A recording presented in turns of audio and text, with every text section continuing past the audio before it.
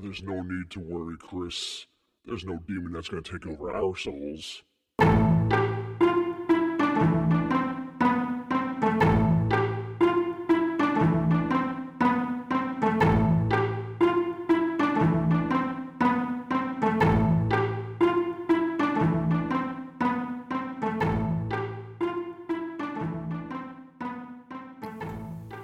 All right, everybody, and welcome to episode number 4 of the Between the Cracks podcast. I'm your host, Bill, and with me, as always, is my co-host, Chris. Chris, I have a rather important question for you tonight. How are you?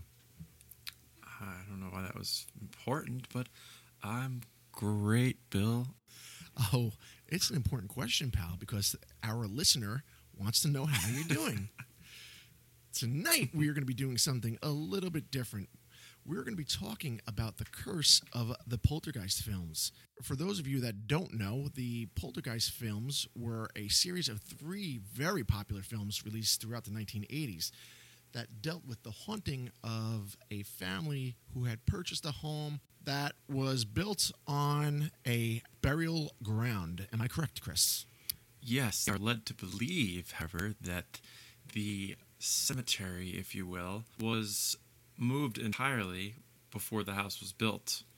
But that wasn't the case, was it, Bill? Oh, no. As the father in the film, the great Craig T. Nelson says in that famous line, "You moved the gravestones, but you left the bodies." Ooh. Something like that? Yeah, something to that effect. Here is what really gets the ball rolling as far as the curse, because we're going to be talking about all these bizarre things that later on down the road happen to the cast and crew of these Poltergeist films. And a lot of people claim that it was due to the fact in one of the most famous scenes when the mother, played by Jo Beth Williams, falls into the pool that they were having built in, it's a muddy fucking scene, and the pool is under construction, and you begin to see these skeletons rising to the top, as she's trying to survive in this fucking storm. Now, it's a creepy looking scene, but what makes it even crazier is that those were real skeletons. They weren't plastic props. And the reason that they used real skeletons, and believe this or not, it was cheaper to have, I believe, a couple hundred skeletons imported from India. Is that where they came from, Chris? I think so, but the crazy thing is she didn't know they were real when she was next to them. She found out afterwards. So, that would be something I'd want to know, heads up, because maybe the reason she didn't get a heads up is because if she did know, she'd be like, fuck you. Well, now looking back on it in retrospect, I mean, you can kind of see what appears to be some skin. Yeah. Teeth, hair. I mean, they're. I was going to say they look authentic. Well, that's because they fucking were. Oh my God, they're not even they're not even complete skeletons. They're decomposing. Jesus. I mean, you would think that it'd be cheaper just to buy a couple plastic ones. I mean, if you got a couple skeletons laying around, don't you have to dig them up, put in all that labor, have them shipped over here? I mean, you would think you could just go to Michael's and get a couple of them. You'd think maybe that Spielberg had some skeletons in the closet, no? Oh, maybe he does. Ooh. According to many, they believe that fact alone created this curse on this film. The fact that they would use real human skeletons for a movie prop. And, as we come to find out by the rest of the things that we're going to report on, they might have a case. Yeah, creepy. There's deaths. There's potential hauntings. Even maybe possessions of dolls. I mean, we're gonna go through some pretty freaky shit on this one, and you can decide whether or not you think this is curse or coincidence. Well, I was thinking of, for some reason, I looked up films of the 80s, and then Poltergeist came up, and I was like, you know what? I wonder whatever happened to that older sister. She was kind of hot. I haven't seen her in any films, so I wanted to look her up. I click on the wiki page for Poltergeist, look at the cast, and I find her, and, shocking to me. I didn't even know this, but we're talking about actress Dominique Dunn, who played the older sister in the film. She was murdered by her boyfriend shortly after the release of the film back in 1982. She was strangled one night in October when they were having a domestic argument. I guess he had shown up at her place. They had broken up, and she didn't want anything to do with him. He wouldn't accept that, so he began strangling her, and as a result, she died a few days later from her injuries. So that was the first bit of tragic news that came into play for this cast and crew. And at the time of her death, I believe she was only 22 years old. Yeah, very obviously very tragic. Everyone off on the set might, they're a famous actor, actress, but off the set, obviously we all have our own problems, and she was in an abusive relationship, which is just something that can happen to anybody. So it's pretty crazy, though. She's right after the release of the first movie. I believe that the film came out in June or July, and by October she had passed away. So she didn't even really get a chance to see the success that the film would eventually have. So that happened after the release of the first movie, but something bizarre happened during the filming of the first movie. And to me, this is at the top of the list for me in terms of freakiness, because we all remember if you saw the first movie, you know the scene that I'm about to talk about, and that is when Robbie is in his room, and he has, for whatever reason, this freaky looking clown sitting in a rocking chair in his room. Let me be the first to say, fuck that clown. That clown nearly ruined my childhood. I mean, you could name a list of top, most, or worst clown moments, and I'm sure it would be up there, but this one's up there for me. Yeah, this thing is way scarier than that fucking clown from It. Goddamn arms are a country mile long. So he's sitting in his bed, looking at this clown in a rocking chair. There's a storm going around, so it's making things a little more freakier, right? Lightning flashing. And, he's closing his eyes, and then he opens them again, and the chair's rocking, but the clown's no longer there. And so you just got to be nuts to look under your bed at this point. But he looks under his bed, and to his surprise, there's nothing under there. What are you doing, you stupid little shit? But as he comes back to the top of his bed again, oh, there's the clown, and it is right behind him. And it has a very sinister look on its face. Oh my God, the face changes on the goddamn thing. Oh my God. This is it for you. You probably closed your eyes in this part if you were watching the movie. And the arms of said clown begin to wrap around Robbie's neck. Now, this is the part that's crazy. So, during the movie, you remember the arms, they start stretching to about 200 to 300 miles long. And wrap around Robbie's neck a good 60 times. And the choking part. So, this was an animatronic clown. Just obviously they needed to use something with animatronics to give the effects of the arms moving, the face. So during the film, Spielberg realizes while they're doing one of the scenes, this scene here, that Robbie's face begins to look blue. And what they didn't realize was the clown with the animatronic arms were actually choking Robbie. Well, Oliver Robbins is the actor. They were choking Oliver's neck, so he was actually losing oxygen, and they quickly noticed this, and they grab the clown and remove him from his neck. I think Spielberg actually jumped on set. Yeah, crazy. I think he's the one that discovered it. Just freaking. If I'm little Robbie, I'm putting on my sneakers, grabbing my little bag, my lunch. I'm grabbing my little brown paper bag with my lunch in it, and I'm fucking gone. I'm splitting. Taking your gummies, and you're fucking out of there. Because you know that he's going to have to film the scene over again. So when he does the scene from which we actually see in the film, it is the fear in his face is so authentic because he was nearly killed by this thing in real life.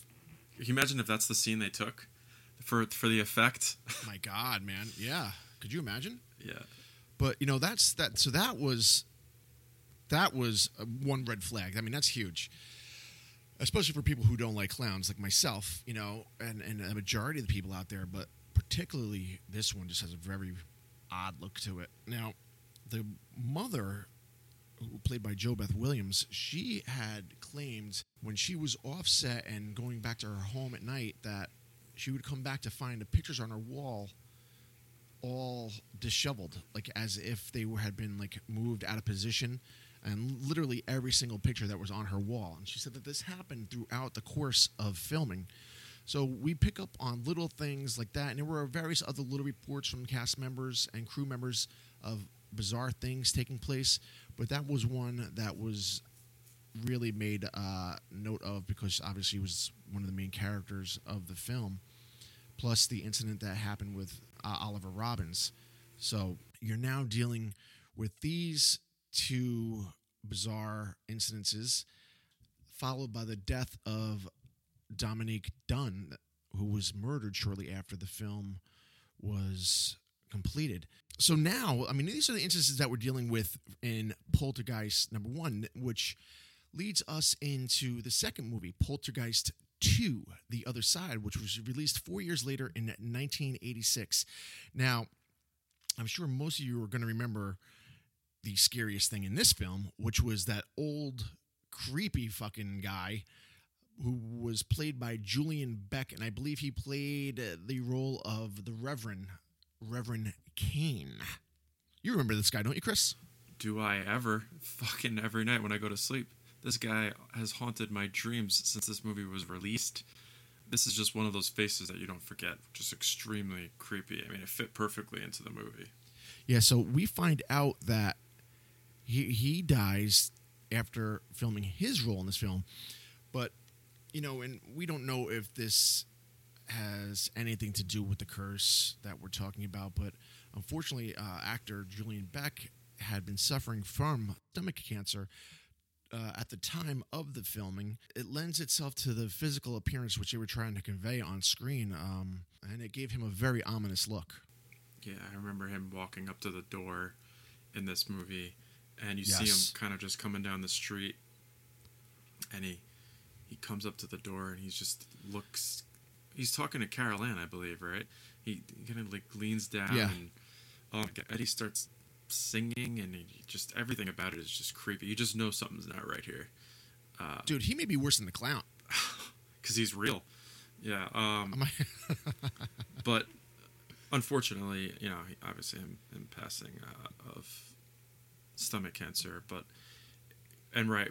Can we chalk this one up as a curse? Maybe. I mean, he did battle with it for 18 months.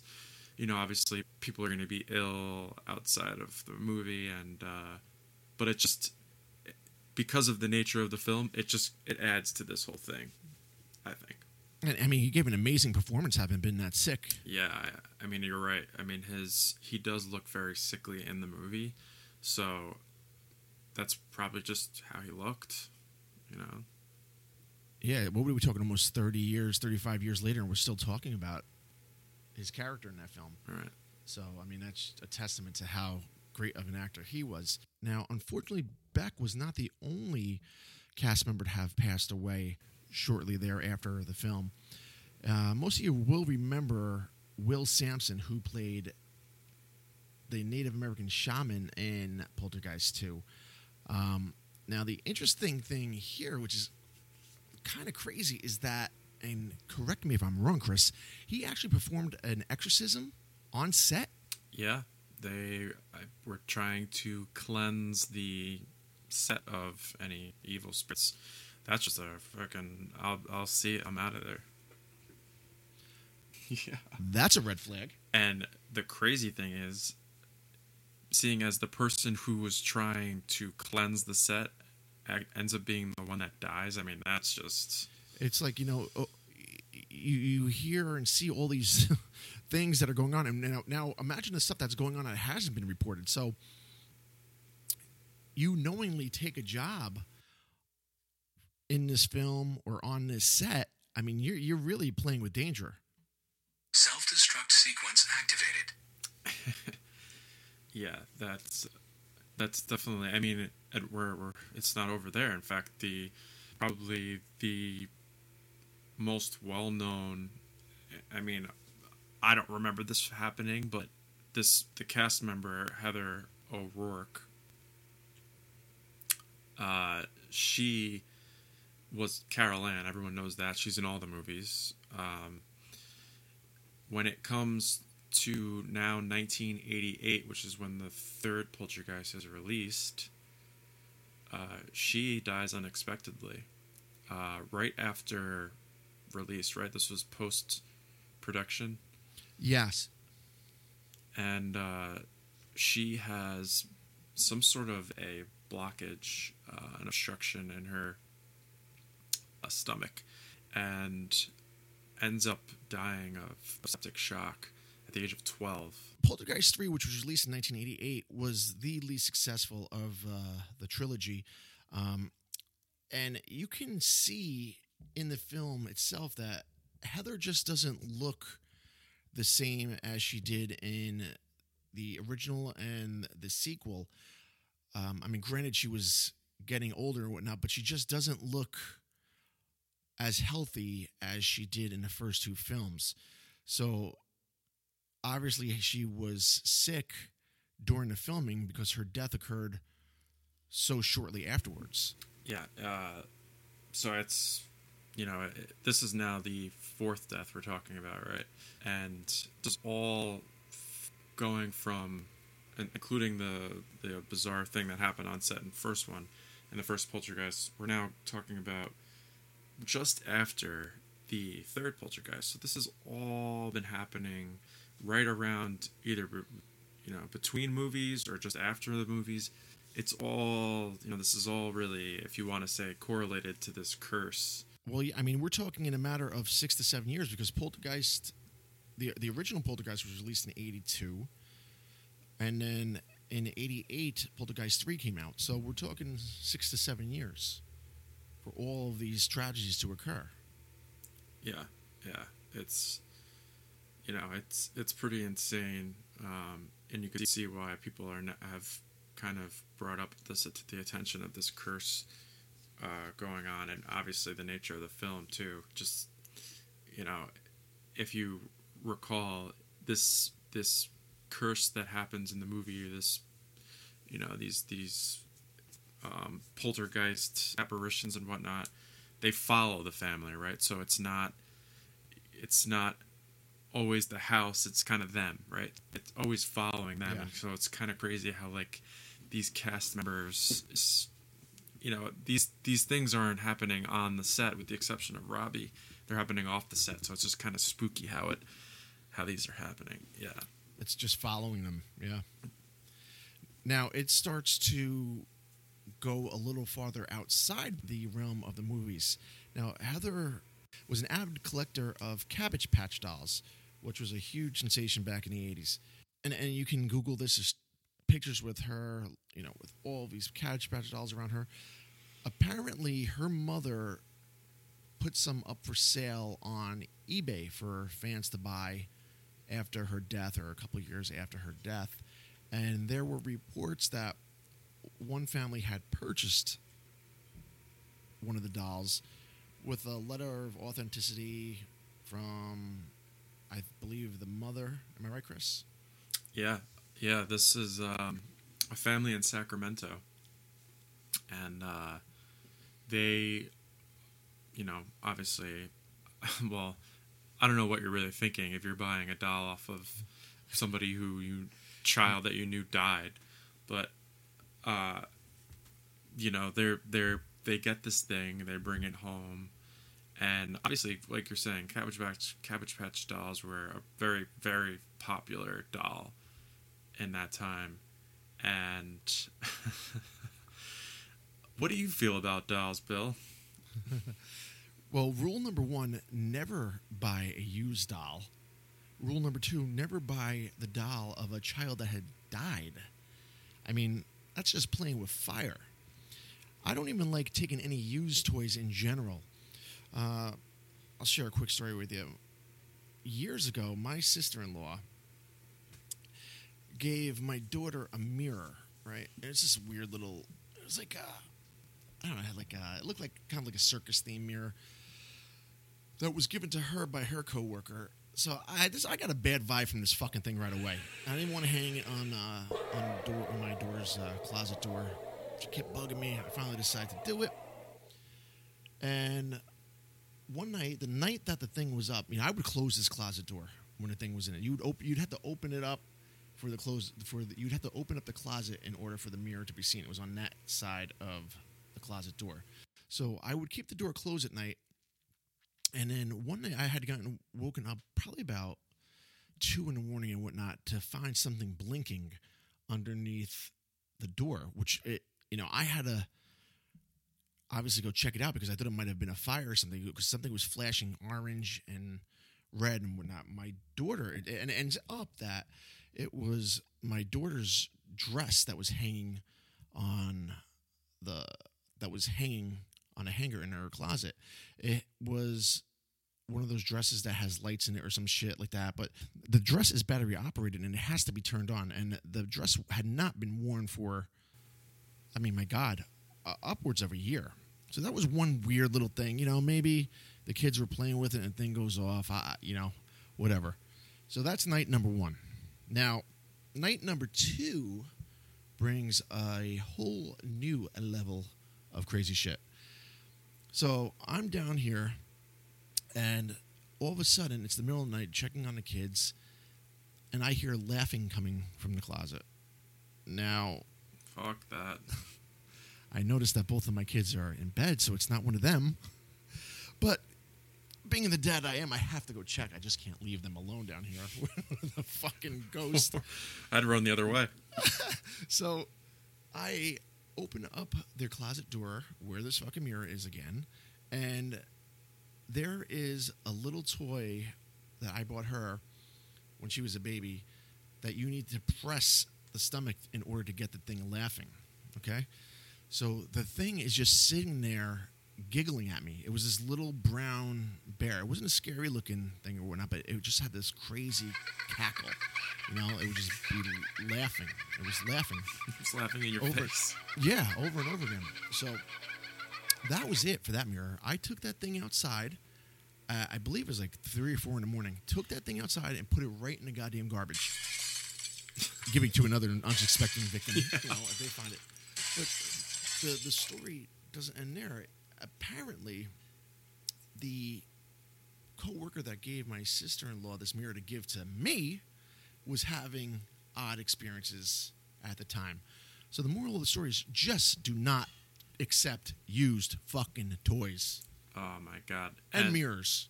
So believe what you want, right? So can objects be possessed? Not just, apparitions and stuff. Sometimes there's belief of, that objects, dolls. It doesn't have to necessarily even be a doll. Like this mirror could be possessed. So the reason we brought up... Well, fuck that. I'll never look in a mirror at night anyway. Right. That's too that creepy. old thing, what does it say if you say Bloody Mary 3 times? Bloody Mary? Yeah. Why don't you try that tonight, Chris? I've never tried that. For whatever reason, even if I gulp. Well, I always say I don't believe in it. I don't believe in it. I don't believe in it. And then it happens. That doesn't mean I'm going to fucking try it. So that's kind of where the reason we brought this Cabbage Patch doll up, the one that was sold by Heather's family, was because there was an experience that happened with this family that purchased the doll. So let's start off by saying the doll arrived on October 30th. We know damn well what the next day is. Fucking Halloween. Well, the interesting thing there, too, is October 30th was the day that Dominique Dunn was strangled back in 1982. Oh, shit. So this shit just gets creepier and creepier. Right, so they have this doll now, and the anniversary of this couple that had purchased this doll was November 1st, right? So just 2 days later. While there, they got a call, and the wife's stepbrother had been in a terrible accident in a game of soccer. Ruptured spleen, broken ribs, internal bleeding, hospitalized 5 days, right? 3 days after that, this guy's father-in-law becomes ill. Within 2 days, he's in a coma. After that, he was diagnosed with encephalitis. Remains in a coma for another 5 to 6 days, where he almost dies. Wakes up after a 9-day stint, and he's in rehab. Things just keep happening. December 2nd, the wife's out with a friend, and commits suicide by gunshot. December 8th, this is just 6 days after that, another friend of theirs dies of heart failure at the age of 33. Then after that, one of their mothers has this really bad pain, ends up going to have surgery, and no, that's not really frightening at all, is it? We won't even get to the part about the dog's tooth. It was reported that the dog had a single tooth removed. Just absolutely petrifying. So there's just medical conditions after another. Then on the 26th of January, the wife gets hospitalized for a rare intestinal infection. I mean, countless things start happening to this family, to the point where, after losing several people in their families to deaths, now their marriage apparently is struggling due to this. There's just a number of things that just completely snowball after this. Well, it's almost like you're letting that entity into your life, and now it's starting to take hold of whatever it can. You know? Yeah, and it's just like, obviously people have a bad run of luck sometimes, but the coincidence behind them purchasing this doll, and then mere days, things just start really just going downhill for them. And you just gotta think, if you have any inkling that this doll could have anything to do with it, get that fucking thing out. I mean, now, may I make a little assumption, Chris? I'm going to assume they got rid of the doll. You would think they got rid of the doll. But they instead, I think they actually... Where is it, buddy? I think the thing exorcised. They call up a paranormal investigator, and he apparently, this Paul Dale Roberts, has worked on a ton of cases since 2006, and he also believed about this poltergeist curse. So he's saying how when a person gets around the negative energy, something bad could happen to them. They get sick, or someone close to them could get sick, or there can be a death. And obviously that this is what's been happening to them. But he believes that doll was responsible for their misfortunes. Well, it makes you wonder, because if you Google a picture of Heather with Cabbage Patch dolls, there's upwards of what? I think 18 of them. So, I mean, who knows? Were the other ones sold too, or does her family have them or whatnot? Fuck that. I mean, I get people who are into horror films and want collector's items, but that's beyond me. You just, I mean, if you want to talk about something even more eerie, so we were discussing about this case yesterday. The first time we actually looked into it a little bit. We are investigating this case, and we talked about the Cabbage Patch dolls, which is what we're talking about now. And this was the first time we had discovered this article. So obviously we're creeped out by anything that involves a doll. So we figured, we got to throw this in. What happened last night, Bill? Oh, I'm glad you asked. Well, lo and behold, you get on Facebook and you got the little fucking memories thing that come up. So you scan through your memories, the things you posted a year before, a couple years prior. Picture pops up of my daughter from 3 years ago holding 2 Cabbage Patch dolls in her hand. Now, I haven't seen these fucking dolls in this house. I'm really hoping that my wife did not buy them on eBay. eBay. Because as of right now, I do not know the whereabouts of the aforementioned Cabbage Patch dolls. My man, you better find those and burn them, because the dolls that were the doll that was purchased in this happened in 2015, and you're dating this back to 2017. So Maybe part 2 of this episode is going to contain a little blurb about me and my misfortunes. I mean, let's not discount this as some sort of just crazy coincidence. Think of the chances of this, all right? We just talked about this case for the first time, this article about the doll for the first time yesterday. And that very night, Bill gets a fucking memory pop up about 2 Cabbage Patch dolls that his daughter was clutching in either arm. I mean, that scared the shit out of me. Well, that's why we... And that's a reason we didn't research this too much, Chris. We don't want to bring on... we didn't want to bring on any bad vibes our way. I think we've already done it, soldier. What do we do now, soldier? Fuck. I mean, I've always been interested in this story. You know, like it was one of the best horror films of the 80s, you know, and it still stands up today. It's just really unfortunate that, you know the backdrop to, the misfortunes of the cast and crew, but, I think that also adds to the aura of the film itself in an odd way. Oh, absolutely. I mean, now hearing about that, it just makes you want to watch the movies again. But perhaps not alone at night. But yes, watch those movies again. And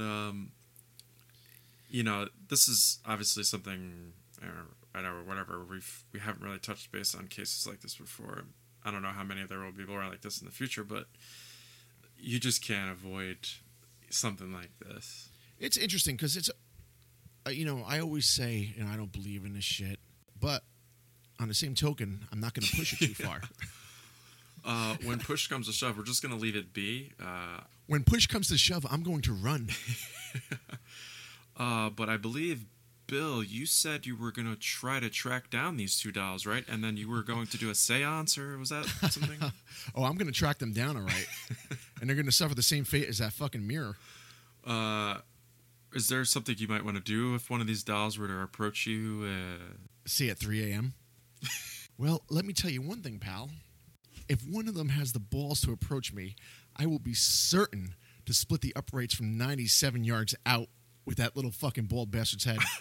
I believe that would break your record for the last kick. Was the 96-yarder, I believe? Oh, right through the uprights. A new record. Yeah, I mean, all in all, I mean, nobody likes dolls. I don't like dolls to begin with, and I especially don't like used dolls. And I don't like dolls that belong to dead kids. Come on. Yeah, you just got to use your head here, folks. But there's probably going to be another case we speak about a doll. What was the doll that we were looking into yesterday?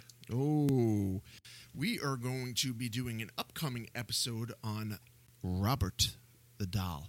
Now, I have been lucky enough to get Chris entry into the museum at night, so he will be with Robert by his lonesome, taking pictures of Robert against his will.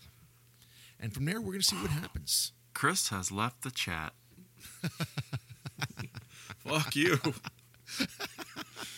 Well, and also, we have to cover Robert the doll because he's another terrifying little freak. Yeah, absolutely. I mean, dolls are creepy, but just something about them. You just want to investigate them. It's actually like in some ways they're creepier than dealing with actual criminals. It's just a mind fuck. I know. It's just their faces. Well, you hope they never change, but like they just stay in that same.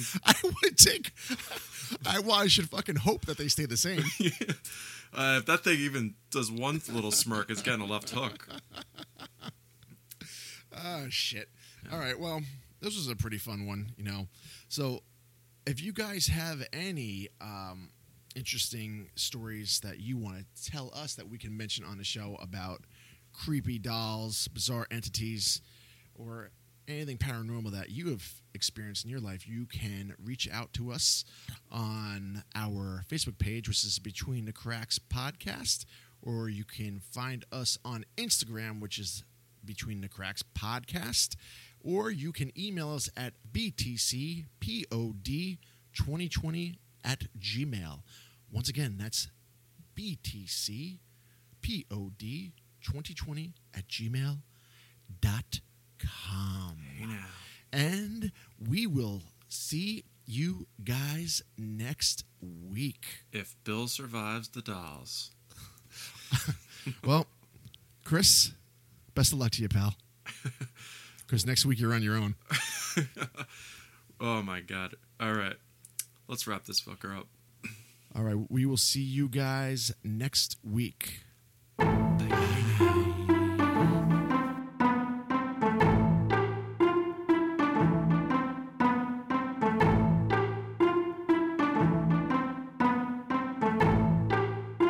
I think it should be easier to edit. For you, but who knows? I'm not doing shit. As long as these fucking dolls leave me alone, I'll be good.